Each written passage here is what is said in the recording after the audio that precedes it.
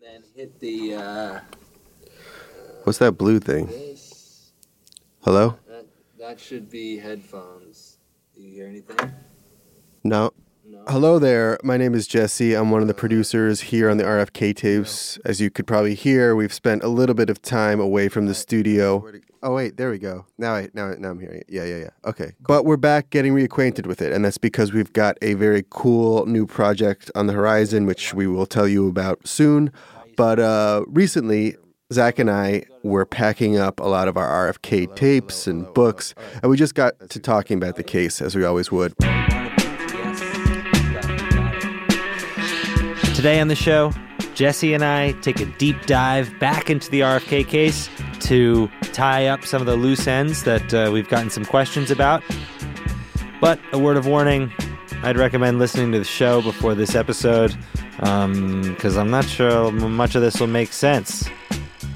We're going to talk through the Rosicrucians, the girl in the polka dot dress, and of course, extra bullets.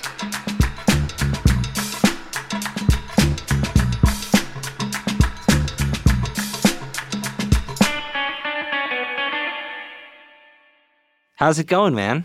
Very good. It's been a while. It's been a while. I spent some time away from this.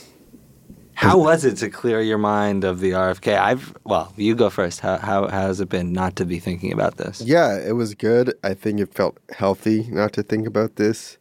Not that I was consciously purging it from my mind, but definitely leaving it behind, which is not the easiest thing to do. And did you leave it behind or no? Yeah, I mean, it's a funny thing, right? I just think when you finish anything, there's this experience of going from like the possibilities of what it might have been and all the excitement and all that stuff, and then the reality of what it became. You know, when we started, I didn't know how it was going to end. I didn't know what we were going to find. And I didn't know anything about this story. So there's this whole excitement to learning all this information that is really quite shocking. The autopsy doesn't match the witness testimony. You know, there's evidence of too many bullets, and the LAPD destroyed a bunch of evidence. I mean, there's a way to look at this case where you really come away thinking there was a massive conspiracy here. You know, and then gradually, for me, that stuff sort of faded away. The more I learned beyond that, I sort of started to think, maybe it is as simple as they're saying. Yeah, it's not really a conversation starter. Like, what do you know about the RFK case? Oh, didn't this guy Sirhan do it? Yeah, that's it. I mean, that's, you can't. Which was not the conversation I was having with family and friends at the beginning of this, when I said that I was working on a project about the RFK assassination. Obviously was, I was saying, well, do you know about this? Do you know about these extra bullets? There's photos of them. Do you know about the hypnosis? And, Open your eyes and look at Kennedy. Open your eyes and look at Kennedy. It's still shocking. I mean, there's parts of the case that are still shocking. Yeah. Regardless of what you believe in terms of conspiracy theory related stuff or not, it is a fact that Sirhan was hypnotized in his jail cell by these psychiatrists. On tape. On tape, and it's on tape. Then open your eyes and look at Kennedy. And it's some of the weirdest stuff you've ever heard in your life. There he is, Sirhan. Open your eyes.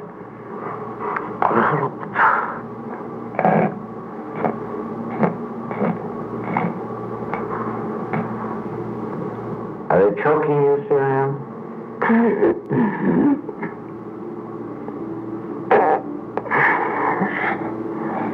Now, I'll count to 3 and you wake up. So remember it all. You understand, Sirhan? Sirhan, do you understand? Sirhan, can you hear Dr. Pollard talking to you? And the fact that he writes the Rosicrucians when he's under hypnosis, remember, he writes AMORC. That blew my mind. Yeah, do you know what a morgue means? Yes, you do. I know what it means, too. Mystical order Rosicrucian, ancient mystical. You wrote down and more. You know, I remember when I first heard that, and it's like, holy shit, did the Rosicrucians, like, hypno-program Sirhan? Are they this, like, evil force, this evil secret society? But then when we spoke to Jesse Walker, that conspiracy theory sort of expert, this researcher, author who's written and studied a bunch of conspiracy theories throughout American history. And when I was looking at his book, Rosicrucians are all over it. Tell me about the Rosicrucians. They come up in this in our story, so I was surprised to see them. But they're actually a force for good. People always think of conspiracies as up to something evil, right? But there is this long tradition also of thinking about some sort of secret society or other sort of force, you know, angelic or extraterrestrial that's working behind the scenes to help humanity. And so the Rosicrucians have generally been inserted into that role. Fathers and sorors, you may now open your eyes. But the original Rosicrucian Society was almost certainly a hoax. People were producing these pamphlets about what they would like human society to aspire to. There was not actually some sort of society. But it's just interesting how something that was generated in this completely different cultural context has been regularly adapted in America. So then it's like, well, were the Rosicrucians the way that the CIA found their Manchurian candidate? That's then the question. That's the leap that some people go to. I don't believe that. I think that the Rosicrucians were kind of just a group of people selling self-help shit.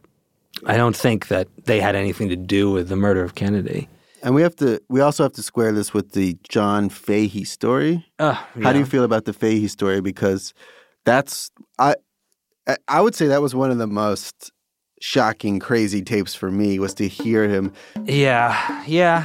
So John Fahey was that salesman who ran into a girl the morning of RFK's assassination. He sounds very reliable, and he mentions this woman at the Ambassador talking about getting Kennedy. She was the one that came right back and said if I was to come to the winning reception that night, I would see that Mr. Kennedy would be taken care of.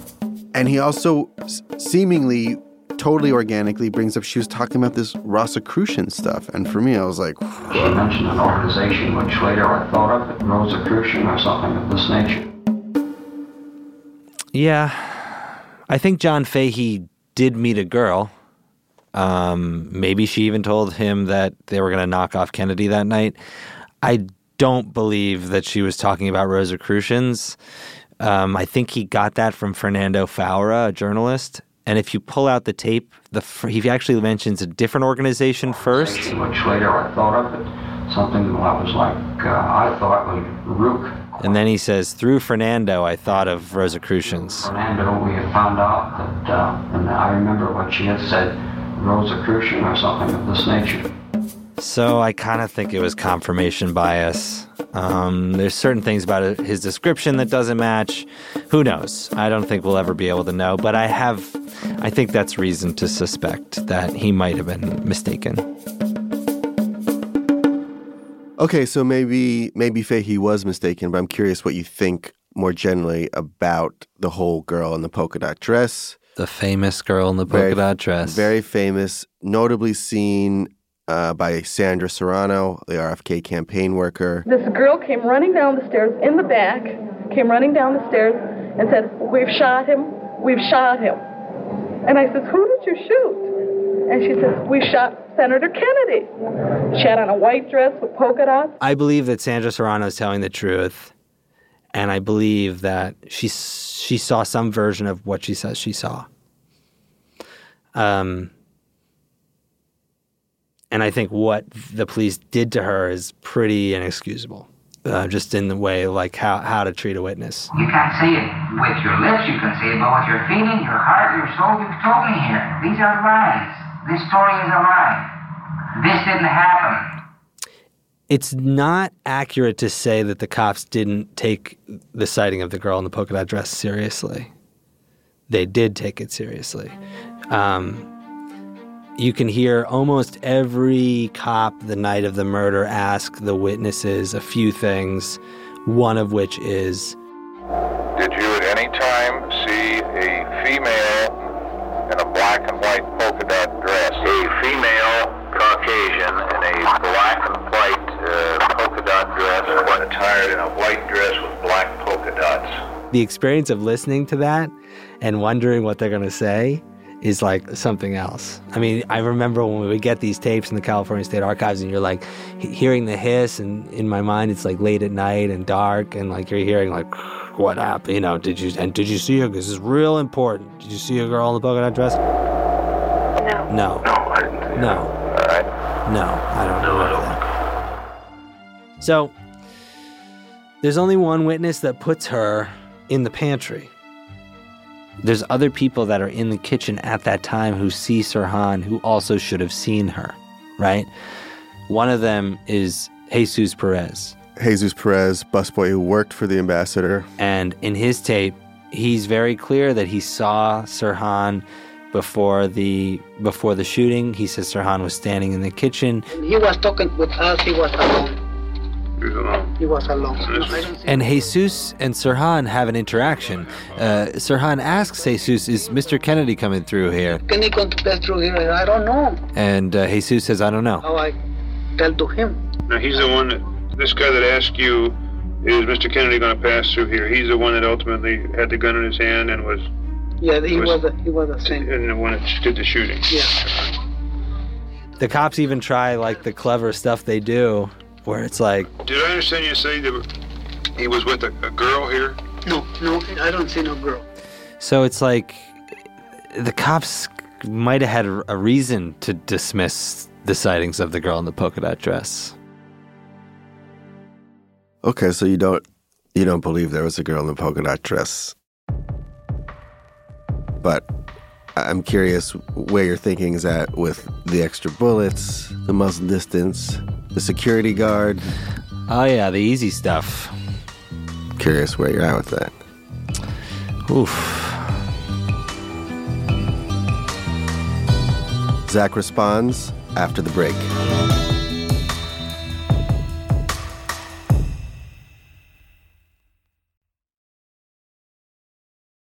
You know, honestly, I was thinking that Caesar could have been earlier in the season. Like, maybe Caesar should have come, like, around episode 4 or 5, so that you would have more of a picture of, like, a second gun. You know, because we did the second gun theory without a suspect. Right.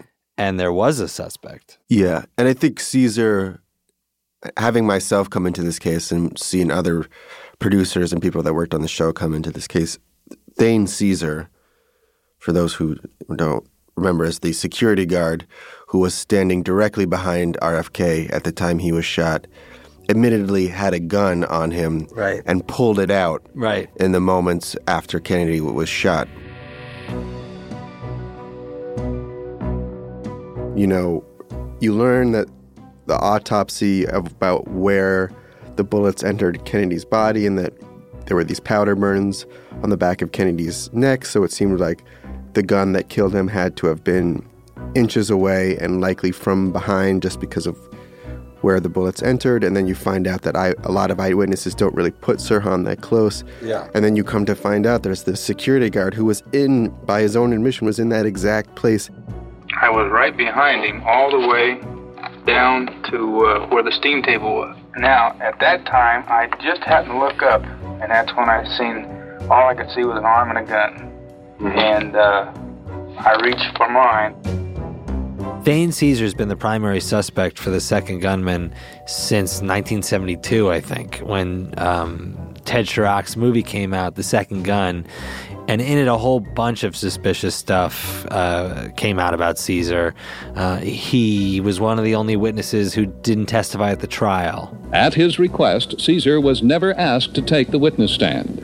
I told him if it's all possible, I just not be involved. And there was this whole thing about what kind of gun Caesar had. Originally, he told the cops that he had a .38 caliber gun the night of the murder and that he didn't own a .22. But then it came out later. Did Caesar own a .22 caliber gun the night of the assassination?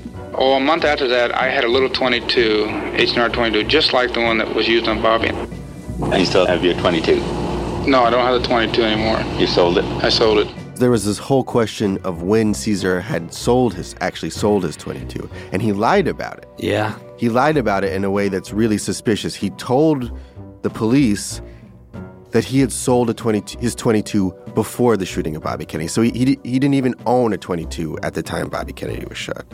But then Ted Chirac finds out that he lied about this. Right. He sold his .22 a few months after the shooting. Right. To a guy named Jim Yoder. Tell me about this receipt. On the day of September the 6th... This is him reading the receipt he got from Caesar. $15 from Jim Yoder. But the item involved is an H&R .22 pistol. Signed, E. Caesar. And Yoder actually had like a kind of a creepy story of an interaction that he had with Caesar when he bought the gun. Right. And he told that too. And he told Chirac that Caesar had said... He had went to the aid of an officer. This was the way it was told to me, that he was driving home from when he'd served his shift as a guard, but he had seen this officer in trouble and he went to his aid. He made the statement something to the fact that he had fired shots. I presumed at the criminal that they had cornered. It seems really incriminating and really nefarious. Like, oh my God, this is it. But then you have to take a step back and think about how human behavior actually works. Let's say this is a guy who accidentally shot RFK and knows he accidentally shot RFK. Right. He's not going to say that. He's not going to say anything. He's not going to sell this gun to anyone. He's not going to write a receipt, and he's not going to be like, be careful. That gun is toxic, getting destroyed and never mentioned again. Yeah, I mean, that's basically what Caesar says to Moldea when he brings it up to him, which he does. Moldea asked Caesar about this. The LAPD interview, you had told them that you had sold the gun to Yoder prior to the murder. And it was after the murder. Then it was after the murder on September 6th. And I even told him that on the next time. Okay, and this is a copy of the receipt for Yoder that you signed. Now, the thing I can't understand is if you killed Bob Kennedy, why would you put in writing? I mean, I would go out. If I killed somebody, I would take that gun in seconds. I would be chopping that gun apart and throwing it into the ocean. And here you are selling it to a guy and leaving a receipt for it. And telling him where I sold it to and where he lived. I even told him where he lived. There's a lot of people who believe this is the murder weapon. Good. So Caesar did some suspicious stuff, but it didn't really seem to me that like he was the second gunman. It didn't seem like he was an assassin. He was the security guard stationed in the pantry, and it just so happened that RFK's route was changed.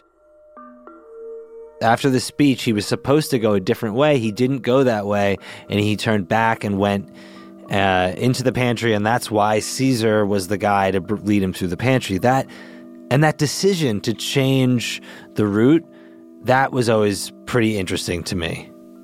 Because if it's a conspiracy, then that route change is a nefarious thing. But that route change wasn't a nefarious thing. Would you state your name, sir? Frederick Dutton, D-U-T-T-O-N.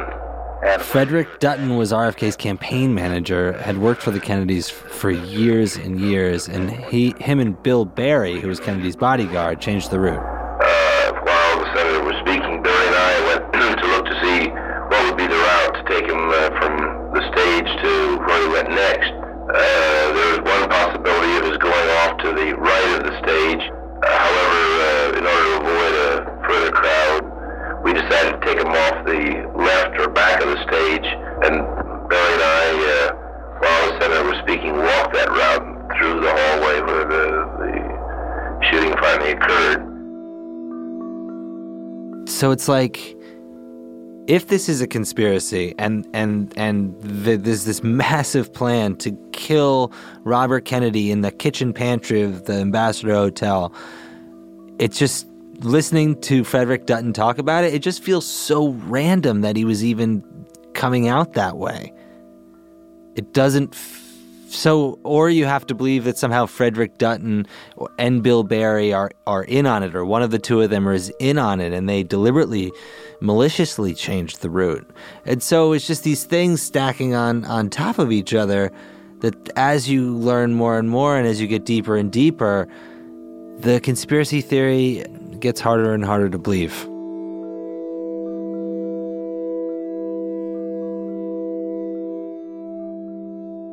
It does get harder to believe, but the thing that you're always left with, no matter how much you look into this, is this extra bullet thing.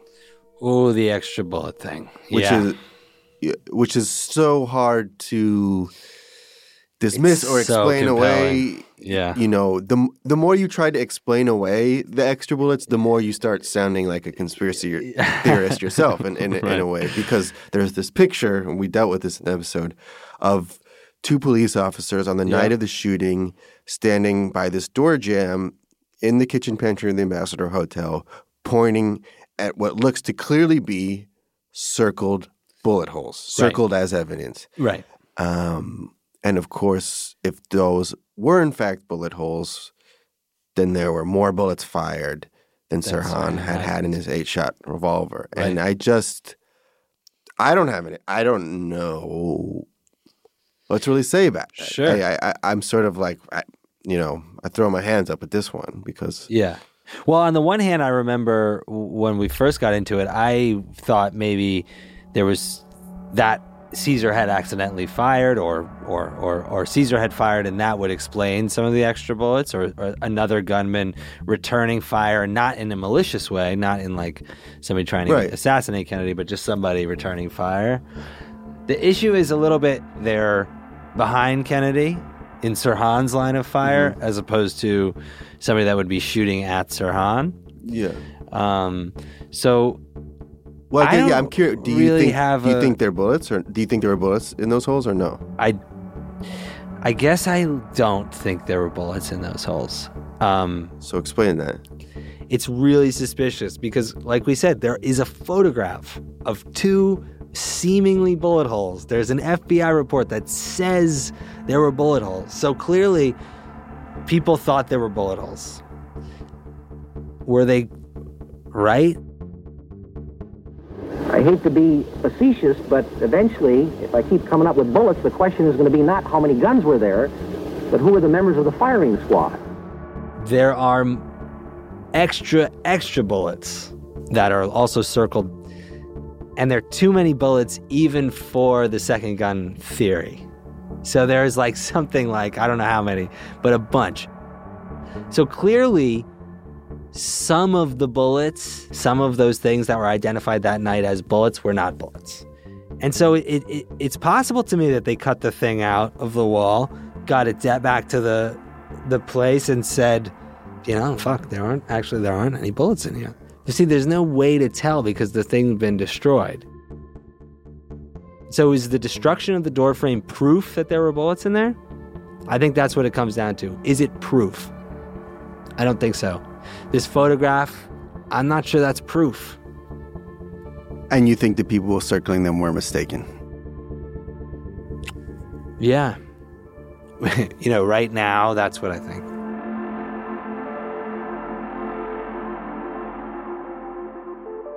Right. I think a lot of listeners went on this journey with you, and maybe this was a lot of new information, and based on the stuff we presented, said, actually, I do believe something really happened here, and maybe some people might have felt duped, or that you were saying at the end that actually don't listen to anything we just said. But how do you? I mean, this was the journey that I went on, and I looked at this case very carefully for a long time, and I saw a lot of evidence that led me to think that there might be a conspiracy, and then I saw a lot of evidence that kind of convinced me there wasn't. And And that doesn't mean that I feel like I learned a lot, but what I learned was more about kind of how conspiracies can form and how powerful they are, and why people believe what they believe. The real question is how easy is it to disprove a conspiracy theory? Because people can often find ways to keep believing something they want to believe. Again, Jesse Walker. I think in general, for a conspiracy theory to disappear, what has to happen isn't so much it being disproven as is history moving on and people not caring as much. People suddenly aren't as interested in why someone tried to kill George Wallace. You know, people were still interested in Martin Luther King, obviously, although it's not as big as JFK. And then Bobby Kennedy and Malcolm X are a bit lower down the chain. Malcolm X has the sort of odd position where there was literally a conspiracy. There were multiple gunmen, so it's just a question of, how big a conspiracy was it? That's really what happens. It's on a cultural level, it has less to do with things being disproven so much as things being forgotten or shrugged at.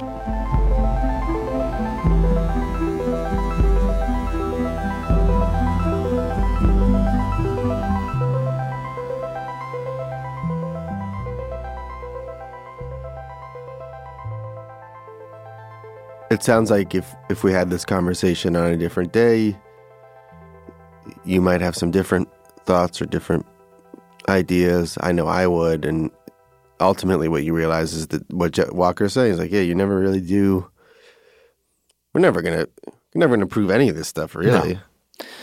No, it's very slippery, and proof is impossible. Like, what would be proof? I mean, so it's just sort of feels like grasping at sand, right, trying to prove any of this stuff.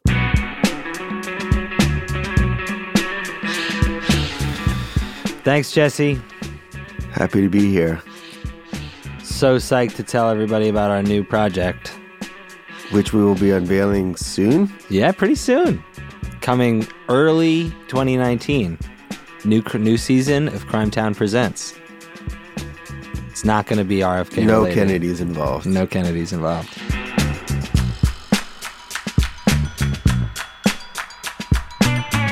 Crimetown is me, Zach Stewart-Pontier, and Mark Smerling. The RFK Tapes is made in partnership with Cadence 13. This episode was produced by Jesse Rudoy and Kevin Shepard. Our senior producer is Austin Mitchell. Editing by Mark Smerling. This episode was mixed by Sam Baer, music by Kenny Cusiak, additional music by John Cusiak. Hey, we released the score to the RFK Tapes. It's available on iTunes, Spotify, and basically anywhere you listen to music. Check it out.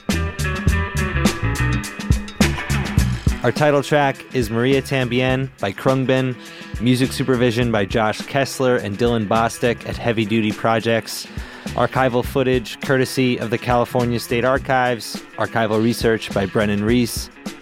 Our website is designed by Kurt Courtney. Thanks to Emily Wiedemann, Green Card Pictures, Alessandro Santoro, Bill Klaber, and the team at Cadence 13. Hey, if you like the RFK Tapes, consider leaving us a rating and review on Apple Podcasts or wherever you listen. And keep an eye on your feeds. We've got some cool new stuff coming soon. Thanks.